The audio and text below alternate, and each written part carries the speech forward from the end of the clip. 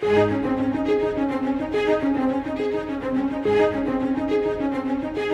Bible is a living book. As we begin to live in the Bible each day, we find that the Bible begins to live in us. Join Scott Pauley as we study simple principles for getting into God's Word and ask the Lord to make His truth alive in you today.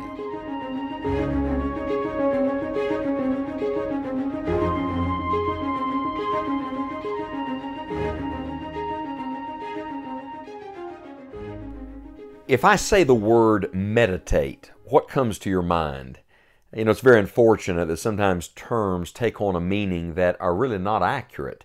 And in our world today, the word meditate immediately conjures up ideas of some fellow sitting cross-legged on a rug, making some chanting noise, and trying to empty his mind. But in Scripture, meditation is not that at all. That's manward meditation. That's New Age. What I'm talking about is a Godward meditation that is eternal. This is eternal truth.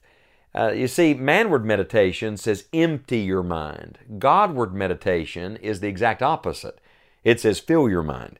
Most of us don't have too much trouble emptying our minds. It's the filling our minds that we seem to have a challenge with, or at least filling our minds with the right thing. And we're talking about giving attention to the Word of God right now. We've been in 1 Timothy chapter 4, verse 12, where Paul wrote, "Till I come, give attendance," or pay attention to reading, to exhortation, to doctrine. It's a powerful little verse. Well, the verse ends, but the theme continues in the verses that follow. In other words, we're not only to read the Scriptures and listen to the Scriptures as they're being preached and taught, and then study the Scriptures to know doctrine, to be ready to give an answer, to know what we believe and why, but we're to go even deeper than that. Now listen to the rest of the verses. Verse 14 says, "Neglect not the gift that is in thee, which was given thee by prophecy with the laying on of the hands of the presbytery." And here's the word, meditate. Meditate upon these things, give thyself wholly to them, that thy profiting may appear to all. Take heed unto thyself and unto the doctrine, continue in them, for in doing this thou shalt both save thyself and them that hear thee. So here's the word, meditate. This is going deeper than simply reading it, listening to it, or even beginning to study it. What is meditation? The Puritans used to teach that there were 4 levels of interpretation of Scripture. Now they would say there was a narrative level, that's the story behind it. There's a theological level, that's learning something about God Himself. There is the worshipful level, that means us communing with that God. And then there's the application level. I would suggest to you that most of the time when people come to the Bible to read it, to listen to it, even to study it, they stop with the narrative. They get the facts. They may even feel like, I understand that. But they don't go any deeper than that. They learn very little about God Himself. They do not allow that truth to lead them into worship, and then there's very little application to their own life. Well, why is that? I believe that the missing link, may I use that term today, the missing link. I'm not talking about something related to evolution here, all right? This is the missing link of Bible study, that the missing link is meditation. Even good Christians who read their Bible, who may even study it, who may take good notes in church, who may even be memorizing verses, are not really understanding what it means to meditate in Scripture. As a matter of fact, I would suggest to you that memorization is really in vain if it's not accompanied by meditation. We should memorize Scripture to meditate on it. We should put it in our hearts and minds, hide God's Word in our heart that we might not sin against Him, so we can commune with the Lord at all hours. I can't read all the time. I can't always be in a church service. I can't always be sitting somewhere studying the Bible.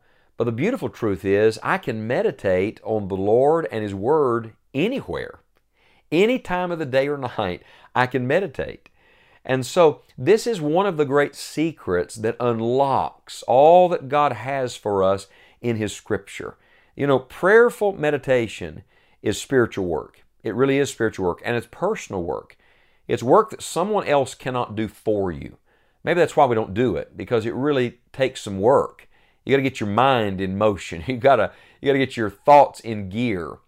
I'm sitting right now, as I'm recording this, I'm sitting in my study, and I'm surrounded by thousands of books. I'm looking around now, thousands of books surround me. Do you know what those books are? They are someone else's meditation. Now that's good. There's nothing wrong with that. And I've been so blessed by the meditations from so many other great authors. But did it ever dawn on you that God will speak to you if you'll meditate in His Word? That the Lord has something He'll say definitely to you? It's wonderful to eat at someone else's table, but it's wonderful when you can pull your chair up to the Lord's table, just you and the Lord. You see, meditation is a deeply personal thing, and it takes you deeper with the Lord. There's a great Bible word that's used in the Psalms that I think unlocks something of this meditation to us, and it is the word Selah. It literally means pause and think about this. In other words, let's stop long enough to consider what it is the Lord has to say to us. Maybe that's why we don't do more meditation. Because when we come to Scripture, so often we're in such a hurry to get done. Don't read to get done. Read to get something from the Lord. Read to garner all that God has for you. Now, if someone said to me, what is the meaning of meditation? How do you define it? I think the best definition for the principle of meditation is given right in the verse. Isn't it glorious that God defines His own terms? So instead of me imposing some definition on it, let's look at the verse. 1 Timothy chapter 4, verse 15 says, meditate upon these things. Remember, the context, he's talking about the Word, the Scripture. Meditate upon these things, and then listen to the next statement. Give thyself wholly to them. I believe that meditation is very simply this. It is completely giving yourself to a passage of Scripture. And not just simply coming to it to say, I want to get something, but I want to give myself to it. Sometimes I think we settle for so little when God has so much for us. And we have this brief devotional idea and mentality that if I can get a half of a verse or one encouraging thought for the day, that'll get me through. Well, maybe it will get you through. But I tell you, we're missing so much that God has to say to us in His Word. Because we're skimming things, we're breezing over things, we're ignoring things. Only meditation goes deeper than that. You remember when we started this little study related to our relationship to the Word of God, we looked at this expression in verse 13, give attendance. And I said to you, it literally means pay attention. Well, did you know that same principle is repeated in verse number 16? He says, take heed unto thyself and unto the doctrine. Continue in them. What is he saying? He's saying, look, give attention to the Word all day long. Give attention to the Word in all of your thoughts. Let every part of your life in some way connect you back to Scripture. Let the Word work its way out in your life every day. How do you do that? You've got to determine, I'm going to give myself to the Scripture. I'm not just going to read it, check a box, and move on. No. God doesn't want a few moments of your day. He wants the whole of your life. So what am I going to do? I'm going to think on this through the day. I'm going to eat it, sleep it, breathe it, live it, try to apply it, talk about it. We'll talk more about how to do this practically as we continue in this study, but I want to challenge you to give attention to your meditation in the Word of God today.